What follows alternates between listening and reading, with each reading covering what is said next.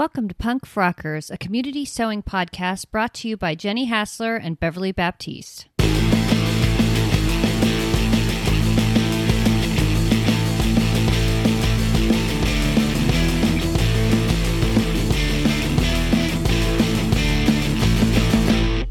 We are here again this week, and Beverly continues to be on hiatus. So this week it's me and the amazing Kelly Hogaboom coming together to talk about our topic. But first, let me mention our sponsors. We have Stocks Patterns from Germany. Lindy has contributed an octopus panel. These are knit panels that often have stripes, but sometimes don't.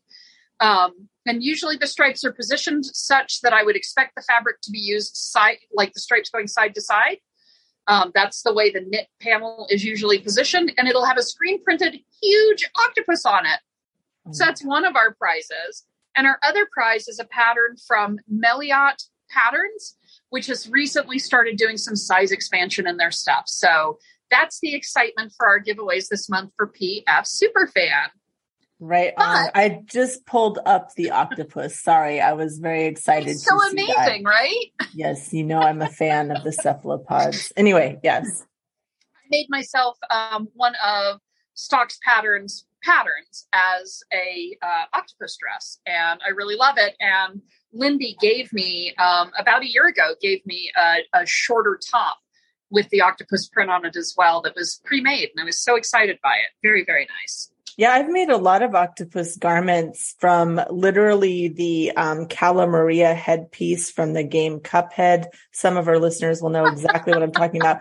And of course, there's a bunch of octopus quilting cotton stuff that is just really special. And like there's a lawn that has like a teal and a purple and a pink, and it's been around forever. I can't remember the designer. Anyway, yes, we love octopus. There's something about me is wanting to say Ruby Star, but I'm not sure because I think I have that one. And Charlie Harper has done squids, which aren't the same, and I get that, but I think I can be excused for including squids in the category of sea creatures with many limbs.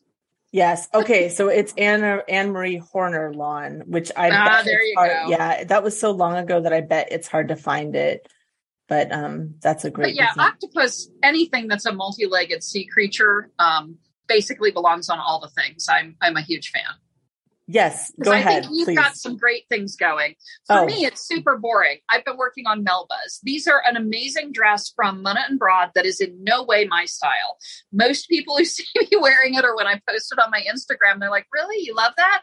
I'm like, yes, I love the shit out of it. And here's why. The thing that people aren't thinking about is it's got these deep side slits that you can make deeper if you choose to. That mean I have a very conservative, appropriate for any workspace garment I can wear that also shows off my tattoos on my thighs, which is really hard for me to show off otherwise. So I'm very excited by it. I love this garment. It is simple, very quick to make, under an hour from cutting to putting it on my body. It's got the beautiful mitered, the way they do the mitering at where the hem splits is intuitive and gorgeous. Even if I do almost every time, so at least one of the mitered parts together so that it's not on the inside of the garment, I have to rip it and sew it again. Right. But that's me. That's not the garment. That's like a Moibus. That's a Moibus miter, right? Because it twists. Yeah. Yes, it's exactly that.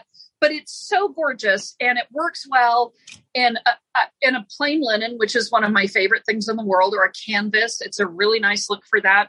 You have a giant back piece that you can, in my case, I've been putting screen print patches on it, but it's a great art location. If you want to paint on it, if you want to chain stitch on it, if you want to attach patches, if you want to color block or anything else, there's just the back piece is one piece, the front piece is one piece. And there's just so much opportunity.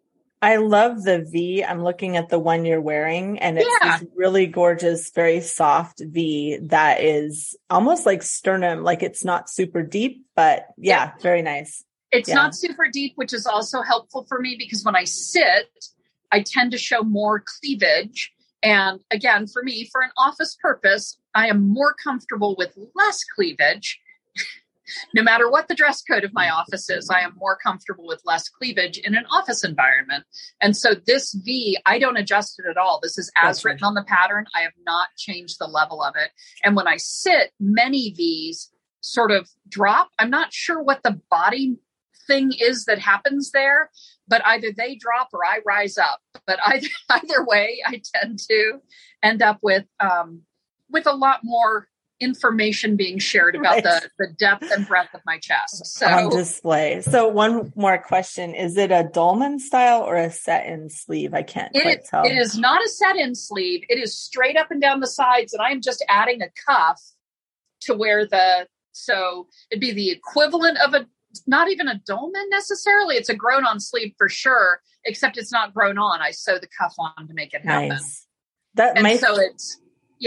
That's my favorite t-shirt. I developed my own pattern, but it's like a million other dolmans, where it like barely has a sleeve. And then I just, something about that. I love it. I think it's elegant and casual, and it is a little gender fluid. Anyway, yeah. Wonderful. I totally have a theory about that that's almost certainly wrong. But for a person of my age, that particular sleeve configuration, especially on a knit tee, reminds me of Grease, 1,000 shows I watched when I was a kid on television, where some bad boy has his sleeve rolled up, maybe with cigarettes in it, maybe without, but that sleeve length and treatment looks a lot like that to me. And I think that's part of what the appeal is. Not that I'm thinking that's what I want. I want to be Kanicki. Absolutely. It's more of it just brings back a warm feeling about a thing I liked at a time, Same exact. I feel the same way. And that is like my style board is like Greaser or like Bruce Springsteen, where his sleeves mysteriously fell off. Yeah, which I just have those little like chubby arms, but I know what, so what? Like, that's okay. I can let them fly. I don't have the biceps going, but that's all right. Yeah, I have super chubby arms, and it works for me. I really enjoy this style, even though it's not necessarily my natural. Well, it looks great. So. And you've got some how many yesterdays have you made? I am up to 28 now. Are you? Okay. I genuinely think I'm going to hit 50 before I'm done. The problem is I kind of have a closet goal of 20 garments. So yeah, I know, right? And so it means that there are definitely some yesterdays that will be part of my next clothing sale, which unfortunately will be over by the time this airs. However, I bet there will be some in the one after that as well, because I like making them so much. And there are ones that I finish and I'm like, it's a great dress, but it's not me enough. I need a different one to be me enough. So, and thank you for sharing the actual color of Procyon dye that you used. Yeah, that's very helpful because I can't really guess and figure that out for dyes. I'm not experienced enough dyer. I find that to be really difficult, and I dye enough that there's some where I'm like, oh, definitely shiitake mushroom, but most of them I cannot guess. And I'm really sad when people don't include that as part of their tagging or part of their description, because the images that are out there aren't a lot of good catalogs of ice dyed versions. There's a lot of good catalogs of what it looks like if you mix it in with water, boil it up, and put your fabric in it. But when it comes to how are the dyes that are composed of different colors, how are those going to bloom? There's less information. There's a group on Facebook you might be part of called The Process of Ice Dyeing. Are you in there? And I think there are lots of people who've done swatches, but I haven't seen like a single location where they've uploaded them. Yes. And if you were going to do a swatch project, you would want the same lighting and all of that stuff. Yes. But the wasabi is gorgeous. I have to say, Jenny, I'm loving it. Love it. It's such a beautiful color. And when I put those together, my thought process was, I think all greens go with all greens and all greens go with all blues. So I was just going to pick some things that would bloom in those directions. And I was really pleased with how that one came out, because I think it was my most adventurous dye experiment, using 3 not obviously meant to go together colors and finding out what would happen and hoping what would happen wouldn't be muddy. No. Because yeah. Okay. And as a side note on that was 9 yards I dyed all at once. Oh, 9 yards, which is the most I have ever dyed at once. Previously, I'd maxed out around 6. So it was all 9 yards in one pile of ice. Well, I'm about to do a little ice dyeing on some knits. So wish me luck, because we were talking about this, I don't know, last time, where it's like, we only have happy accidents. You never get the actual result that you want. Yeah. So we have to, I don't know. It's true. And sometimes I get one out where I'm like, I reach out to someone who also loves dyed fabrics. I'm like, is this one you want? Because it's not working for me. There's nothing wrong with it. It just isn't. Yep. It's not for me. Anyway, well, awesome. What have you been working on? All of my projects are kind of kicking my ass right now. So I am working on a sort of a version of a coverall, but more catsuit-ish. And that is for an author whose book is being made into a movie. So that is going to be like a red carpet look. And it's been a cursed project. I've ordered the sateen 3 times and the supplier has said, we don't have that anymore. So, I think I finally turned the corner on that project, and, I'm loving it. It's just like a little cursed project. I'm also making a 3-piece suit for a client. I'm not sure if she wants me to say who she is, so I won't yet. But what I will say is that she is very tall, very curvaceous, and wants a very fitted 3-piece suit that is, I was describing the suit to my husband. I was like, okay, so she's built like this. She wants it double-breasted with a deep shawl collar and a back peplum.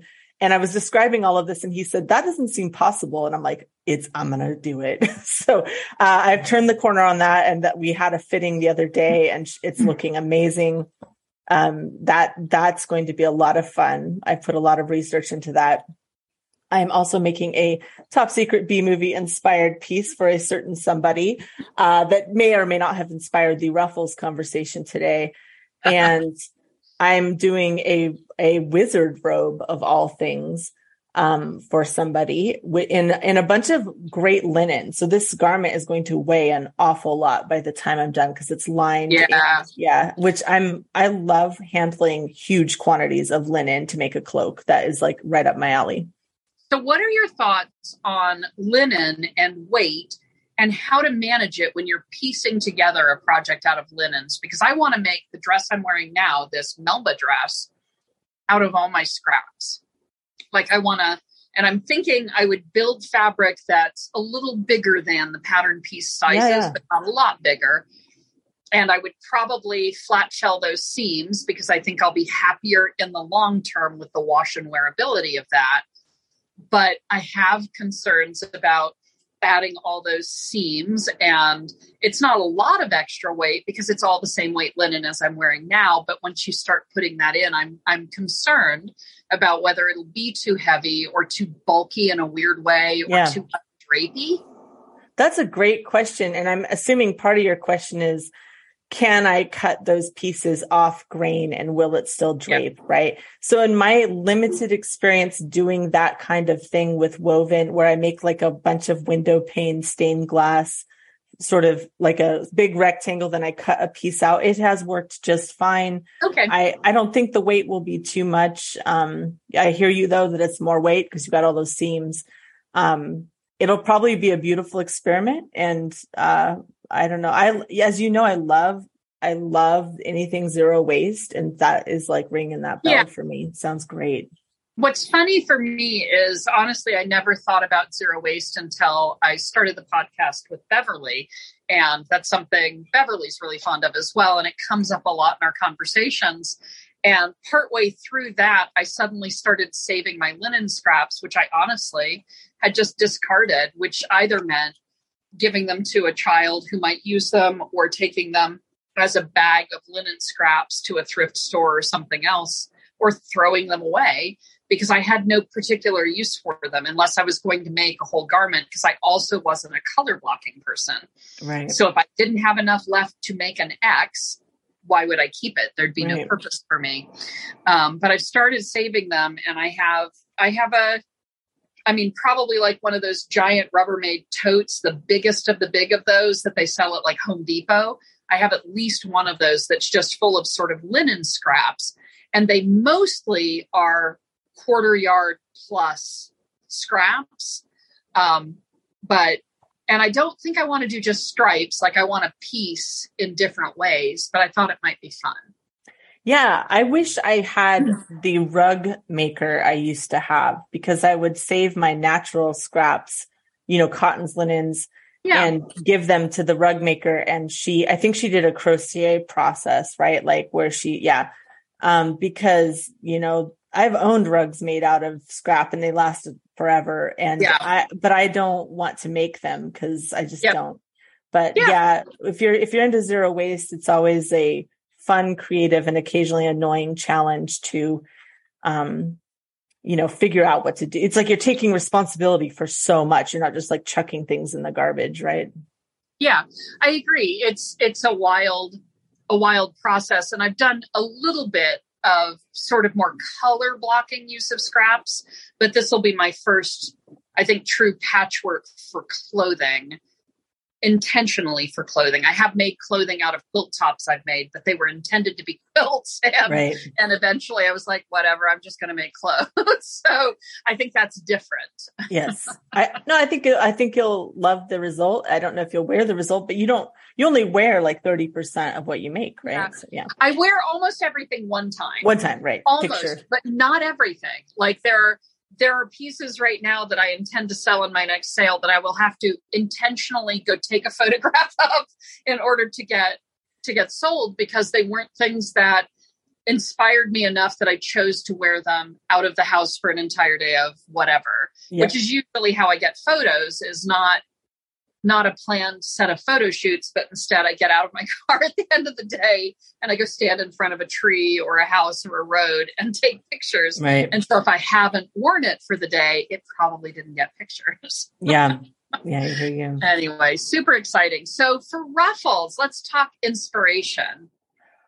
Okay. So, I have worn maybe no ruffle ever in my life. I was sort of inspired because I'm doing ruffles for something special right now, and I'm experimenting. And my first thought that came to mind was the ruffler attachment.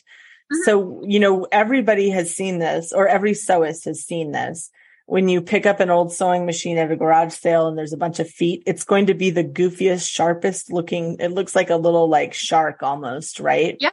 Have you used your ruffler attachment ever? I have used a ruffler attachment twice in my life. Once when I was quite young and have very little memory of it. And once when I purchased the sewing machine before the one I use now, it came with a ruffler. And pre-pandemic, they were doing classes on how to use all the things that came with it. And so they showed us how to use it there. And I used it there. And that was the last time that I really used it. I've used my gathering foot more consistently. I've used a pleater more consistently, but the ruffler, for whatever reason, I haven't really used. So I've never used a gathering foot, although we've all accidentally gathered something, which was annoying. I didn't realize a ruffler attachment that there was a screw that would let you fix the depth of the ruffles. Yeah. And that means that you could, do either math or a scrap and really get that math perfect, because you can decide how many stitches. It's like either every stitch, every 6th, or every 12th. Right. And then you adjust the depth of the ruffle. And there's plenty of YouTube videos. There's a really cool channel called Dad Sews, I think. And there's a fellow who did 3 ruffler tips. He's like, here's 3 tips. And I watched the video. I'm like, he's not going to tell me something I don't already know, but he did. So I definitely, I'll try to find that video and chuck it in there. But, it is nice. Like I personally use a gathering technique. I'll probably do a video of that and link it in the show notes. I do the 3-thread gather, like 3 threads within the 1/4 inch at the edge, and actually using as short a stitch possible. I don't remember where I learned this, but it is the best gathering technique I've ever used. But of course, ruffles are different than gathers. Although if you're using every 1 stitch, you kind of are gathering, right? Not ruffling. Yeah. Right. There's definitely some overlap there. And I bet for most people listening, ruffling and gathering are the same thing.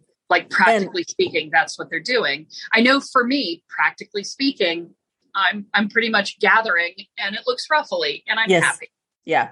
Because that's the practical space that I land at for most things I do, because I'm really looking for less of what you would think of as that inspired ruffle look. Yeah. So the first ruffled garment I ever made was the Folkwear Childhood Dreams pattern. So it's a nightgown with kind of like a super high empire kind of waist bib situation with ruffles and a gathered puff sleeve. And both my mother and I made both my mother and I made, it's all right. We made one for my oldest kid. Like my mom made one and I made one. And that was like a super early sewing project for me when my kid was tiny. But we've talked about Folkwear before. Like they are really fun patterns, like not a great size range as far as I'm aware, but like really fun techniques. And they've started to expand some of them to meet our requirements for the podcast, where they have like a 56, 57 inch hip, which is smaller than I am, but still not the worst of the size ranges, but definitely not. There's a lot of space to go, but they've added this year a number of patterns like that. And they recently did a poll asking people what they would like to see as the next patterns that they extend. So I think there's some effort being made, even if it isn't quite where it needs to be yet. Yeah. And I like all of the sort of big rectangles and triangles and simple shapes in Folkwear. Yeah. I just am attracted to that as, obviously this is like old school sewing, right? Like people didn't have rotary, like French curve, they didn't have that stuff. They're cutting rectangles or tearing rectangles out of their fabric, right? Yeah. And these are, so I found Folkwear patterns back in the 80s and was sewing from them for children. And I made my father, which I sewed by hand, a kilt out of their kilt pattern. And it was all super exciting. The owner of Folkwear now lives in Asheville near where I am. So occasionally I'll run into the owner at sewing events locally. And I'm excited that they've done that. When I was looking up that Folkwear nightgown pattern, I realized I had bought the flamenco dress pattern a million years ago. It was well past my skill set at the time, but I was like, okay, those are flounces. And then I was like, wait, Kelly, what's the difference between a ruffle and a flounce? So I did link to that in the show notes. So of course, in a flounce, the length of the ruffle is the exact same length as what you're attaching it to, and it comes out in a circular shape. Whereas a ruffle, you have an actual gather at the seam. So that was like, it's like I kind of knew that, but I couldn't articulate it. So I thought that was for me, I've always thought of it as, because it is, I guess, exactly that, the difference between a circle skirt and a gathered skirt, right? Yes, right. Is what you're looking at it. So I think, in fact, in some past episodes, you'll find me saying, well, I have one of those little circle skirts on the end of my arm. Right. Because I don't always remember the word flounce. But if I say circle skirt, surely you know what I mean. Yeah. And like this 3-piece suit I'm making where my client wants quite a full, like peplum at the back, I did a combination of ruffle and flounce. So it has that bell shape, but then I still am gathering the top because she wanted a lot of fullness, right? Yeah, I can imagine that. I did a double circle skirt last year because I wanted real fullness on a dress I was dyeing and embroidering, and that had a skirt on it. So it was. I would love to see that. That feels like a lot of twirling action can be had there. It is so much twirling action, but I will tell you that the hem on that is a son of a gun. Yeah. Yeah, you're just hemming and hemming. My little wizard cloak client, he wants a more full wizard robe, right? So it's like, okay, do I make it with godets? Do I like add panels, right? Like all of that fullness. But it's pretty fun to play with that, actually. In my opinion. Fullness is a lot of fun to play with. I think for me, the only regret I ever have ends up being when I have to hem it. And there's something about getting that hem. I can be even for about 9 feet. And I am not always good at being even beyond 9 feet.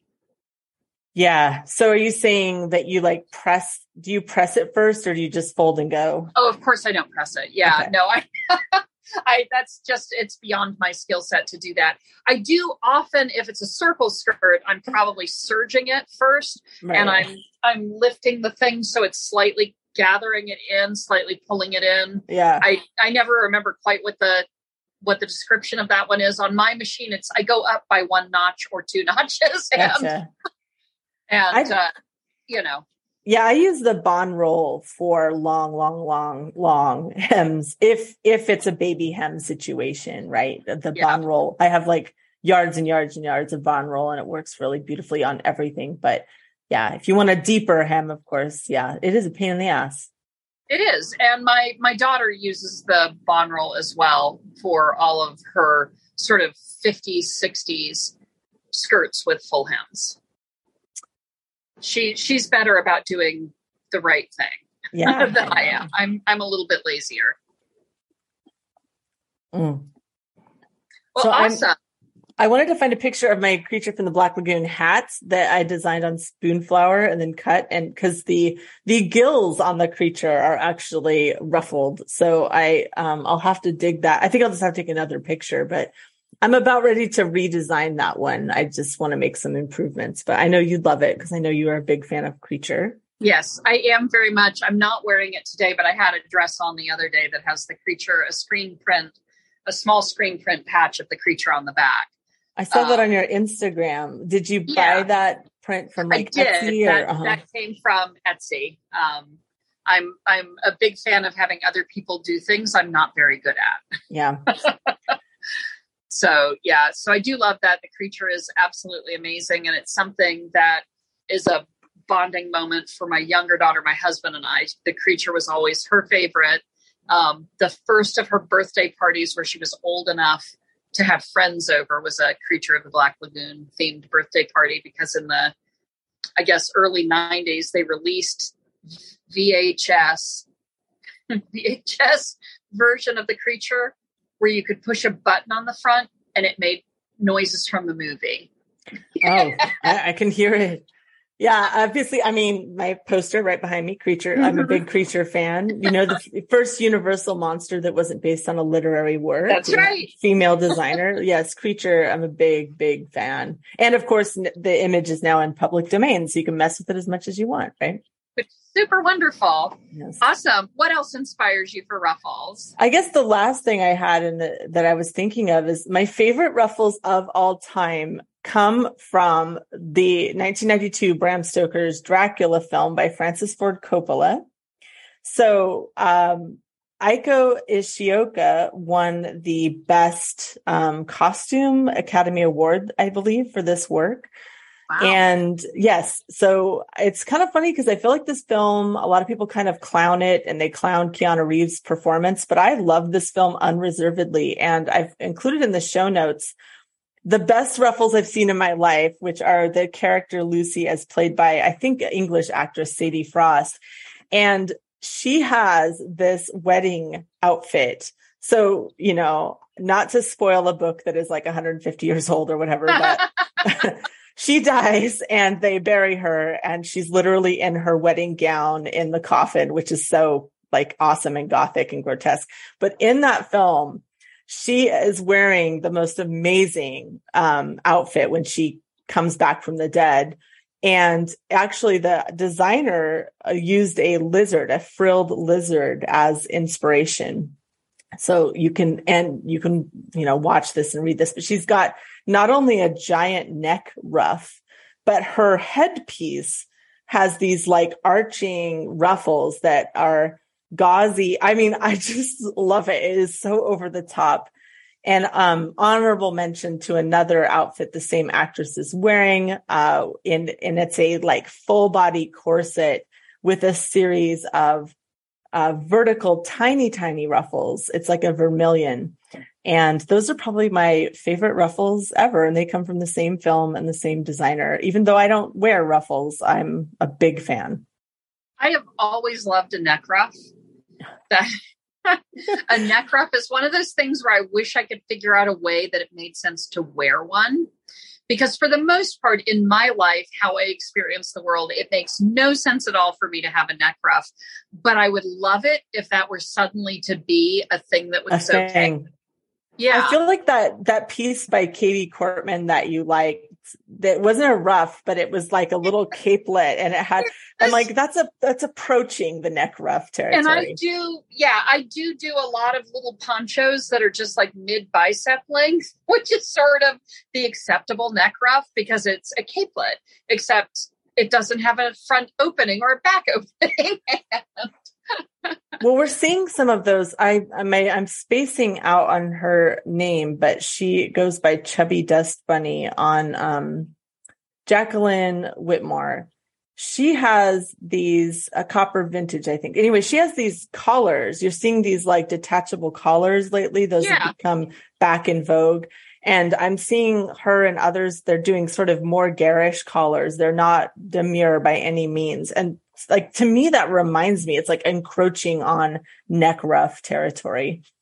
Yeah, I agree that it can be. And there's some of those I've really enjoyed looking at. And I know like the Bakerloo dress has a giant collar that has gathered or ruffled edges on it, sort of like little very narrow ones. Okay.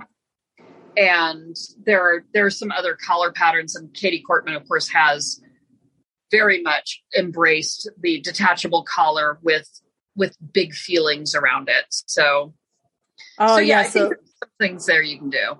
The Bakerloo, I hadn't seen it before. So it has the like 2 layers of deep pilgrim collar with the like ruffle on the inside. Yeah, I've been seeing a lot of these collars, and you know, I just don't like things around my neck, but I have a lot of friends who like a lot of drama right there, right? So I'm glad to see this stuff coming back in. It's slowed me down a little too, because I don't like things right up on my neck. The first thing I do when I get a t-shirt is cut the ribbing off, because probably I'm not going to be satisfied with that, since many t-shirts are unisex and my neck is apparently bigger than either gender in a unisex situation. It's a very weird term, right? But yeah, that neckline never works for me. So yeah, anyway, I find it interesting. Now for me, I follow the hashtag Ruffles for Days because I find a lot of inspirational items in there. And it's a combination of ready to wear sort of couture stuff and handmade stuff. You don't know what you're going to find. Also a lot of flowers, because let's be honest, ruffled roses and other flowers are a true thing. And they are definitely some of the inspiration for ruffles in clothing. There's no doubt. That hashtag is amazing. I'm glad it caught on, right? Like that I don't know who engendered it. I'm looking at something by Green Stitch Witch that they made, and I'm not seeing the pattern, but it has, I don't know how to describe this. Maybe you do. The ruffles are almost like in a princess seam spilling outwards towards the shoulders, right? I mean, that's fair. Yeah. Yeah. Yeah. So pretty. Oh my gosh. I just love it as an inspiration, even though a lot of the things that appear are things that I'm probably not going to try for me, but they also help me because when they appear on my feed, they're a reminder that I really, really love ruffles. Yes. And even if I can't incorporate them in every garment, I don't want to forget that I love them. And as we've already mentioned, Katie Cortman is a significant inspiration for me for ruffles. I've included an image in the show note that is this is so 80s to me. I know I wore this in middle school, possibly early high school. A sleeveless or sleeved garment can go either way, but where you've got a ruffle coming down, it's got a jewel neck collar, but a ruffle that interrupts the garment at an angle coming down in a V. There are several patterns. I think Fiber Mood has released one that's similar to that. I want to say probably Taco, the magazine, has done that as well. But there are patterns that start by offering you that as a yoke that you can cut and insert in, and sometimes they even include the ruffle. But it's also something that it would be relatively easy to, when you're copying your pattern, to choose to make a break there and add some seam allowance to have this sort of ruffle that doesn't encroach on your neck, although boy does this shirt with the high jewel neckline do exactly that. But I like that concept too. I honestly, if I look at it and I think big and buoyant and no one could possibly stop looking at you when they see this type of ruffle, that's my favorite kind of ruffle. So I think that meets the definition. I love it too, because it's evocative of a cap sleeve at the shoulder, right? It is. And I'm a big cap sleeve person. So very cool. And look at her bathroom. Oh my gosh. Like, oh yes, that is, I think, that's part of how I chose this picture, because if I remember right, this is going to be military housing. And when they moved in Japan, she took and printed her images from Spoonflower on stick and peel, stuff to put over the tile. And of course, the towel behind her is her own pattern as well, the fabric pattern on it. Just so creative, so many colorful techniques in spaces that you can't necessarily paint or fully wallpaper. And so that's awesome. I just assumed that was tile, and now I'm seeing that it's uneven and all those things. So very cool. Living her best, bright and bold life. Absolutely. I love it to death. And that is hugely inspirational to me, is that color concept too. So, big deal for me. We also had a couple of new patterns. I always forget talking about new patterns when the episodes come out, because I'm very bad at that. But there were two that were released this week. There's the Nina Lee, which are the makers of the Bakerloo Carmel jumpsuit pattern, which is a wide leg, high waist, up to a 58-inch hip. So not amazing, but an improvement over many. This is a cute little jumpsuit. It's something where I'm always trying to find a jumpsuit I'll like, or say a coverall that I'll like. And I really, really struggle with it. But this looser full waist, but comes up to your armpit on the sides. Because a lot of the ones I end up trying are really low and you're meant to wear a tank or a t-shirt under them, but I don't like layering like that. Gotcha. It gets complicated, but it looks cute. And the first image that came up when I when I went to the website, was a visibly plus size sewist for this size range, which I appreciated, because that is not always the case. Oftentimes I'll go off to look at something, even if it comes in my size range, the model that they're using isn't necessarily evocative of that. So there's lots of plus size figures on the landing page, and it looks like the garment has a bust dart situation in it from the sides, which is really nice. 4 bodice variations, very, very cute, and like such a summer jumpsuit, right? One of the bodice variations, or 2 of them, have a little like Peter Pan style collar, but it's on a V-neck, so I don't know if it's still Peter Pan, but you know what I mean, the little curved collar, which I also think is intriguing. But I'm a wash and wear sort of a person, and I worry about attached collars, that they're not going to lie down flat when I pull them out of the dryer 3 days later after forgetting them. Oh yeah. Well, I just know that they're going to have hot sauce and like gravy on them, because like all these little white collars, I'm like, nah, man. I'm messy. No, I agree with you on the notion of collars, though. If you check Instagram for, I want to say it's Green Styles Meg, and I can't remember Pride Handwerk. Yep. Okay. Yes. There was a collaboration on a collar that's a black collar with some chain stitch on it that appeared on Instagram. Yes. On the 19th of whatever month this is, August. And that one is dainty and adorable, and I just love it to death. So another recommendation for less ruffly, but definitely collary inspiration. Yes. Maggie has an awful lot of detachable collars. I have made some for her, and she's going to have to come up with some kind of detachable collar storage scenario soon. Yes. She's on a rampage with those, and Tracy made her it's like there's a safety pin on one side and a hanger. Yeah. Very good. Yep. In black satin. Very, very nice. Absolutely. Yeah. And actually, in terms of storage for that, because why not? We're already pretty far afield.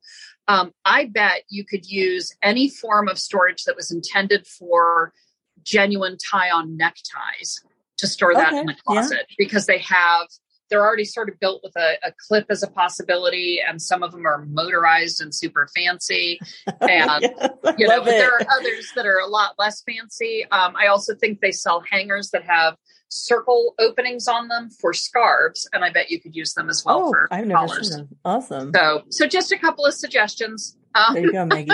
For all the people who need collar organizing, right? And then Helen's Closet has released a free, so no cost, which is always lovely, dress and top pattern. And it is it looks like it is a dartless A-line silhouette with spaghetti straps that are probably made from bias tape or something like that going around the neckline and the armholes.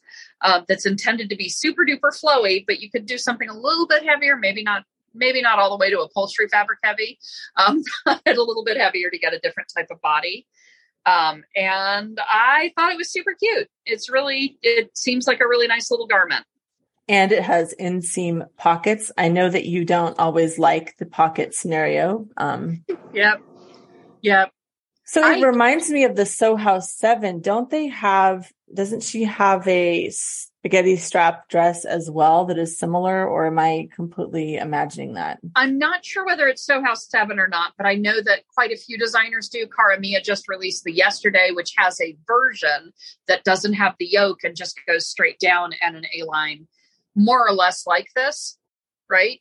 So it's a really similar thing, although I think Cara Mia's ends like 12 inches above your knee. Like it's a fairly short garment as designed, but it's real similar in terms of overall look. Okay.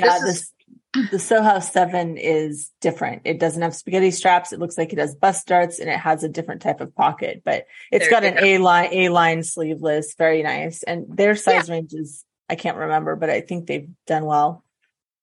Yeah. And Helen's Closet goes up to a 62 on this one, which is nice. But again, I sort of, from my mental perspective, I think things should be pretty much going to 70, which probably a rant for a different day. But I'm satisfied when things start to exceed. I should never be the top measurement is really my argument. Absolutely. That I am not the maximum size of a sewist, so I should not be the top measurement for your pattern.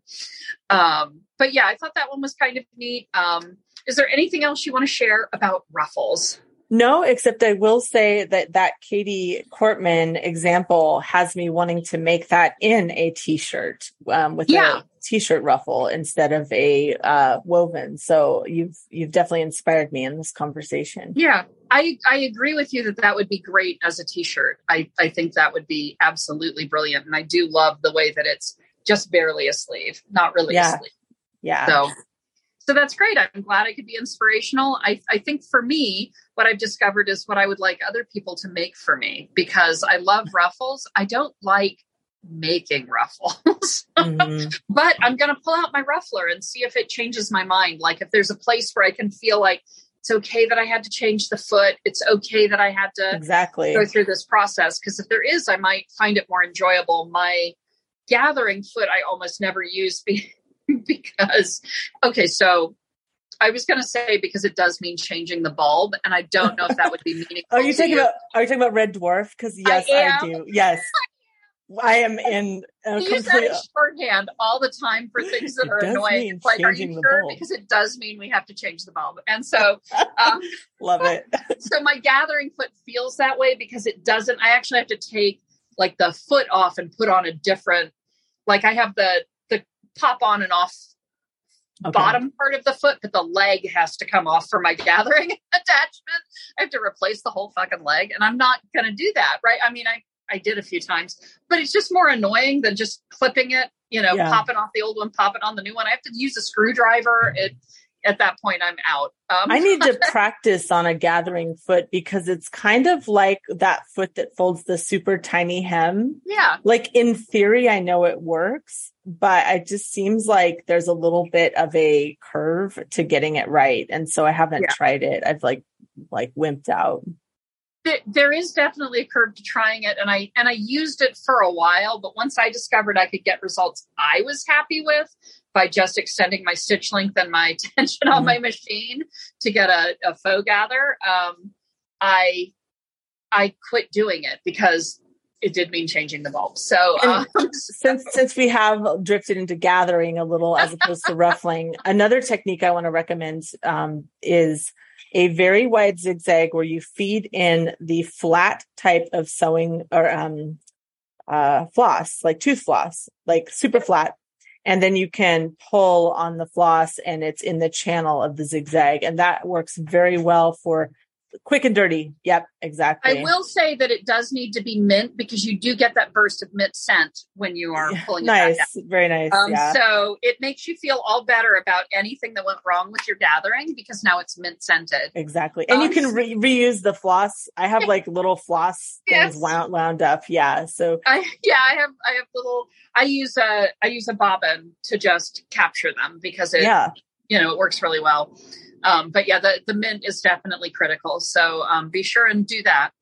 we have to do an episode on weird, you've already done this, like weird things in your sewing room that have, that are not sewing supplies, right? Floss or toothbrush. We did an episode on it over a year ago, and I think it's time to refresh that. Yeah, sure, what weird shit do you have in your sewing room, right? There's so much weird stuff, for sure. Well, we've been going on about it. I love it. Ruffles are my favorite. I can't wait to see your super secret special project that is inspiring you, Ruffly. Yes. I want to remind folks to go to your favorite pod distribution channel and rate and review us. You should only rate us a 5-star, but definitely review us with whatever words you wish to use. We do read them and care. And in addition, if you want to submit a recording with your rating, comments, or any other questions, you can use your phone to dial 1-828-290-9043. And that'd give us the opportunity to first off play your voice on a future episode potentially, but also to just take your questions and answer them. So awesome.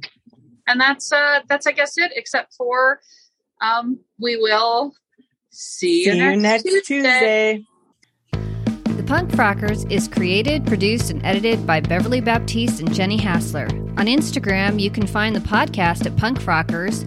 You can find Jenny at J.O. Hassler and Beverly at Weeds to Wildflowers. Our artwork and music is created and performed by Jim Durand. You can find him on Instagram and his website at jimdurand.art.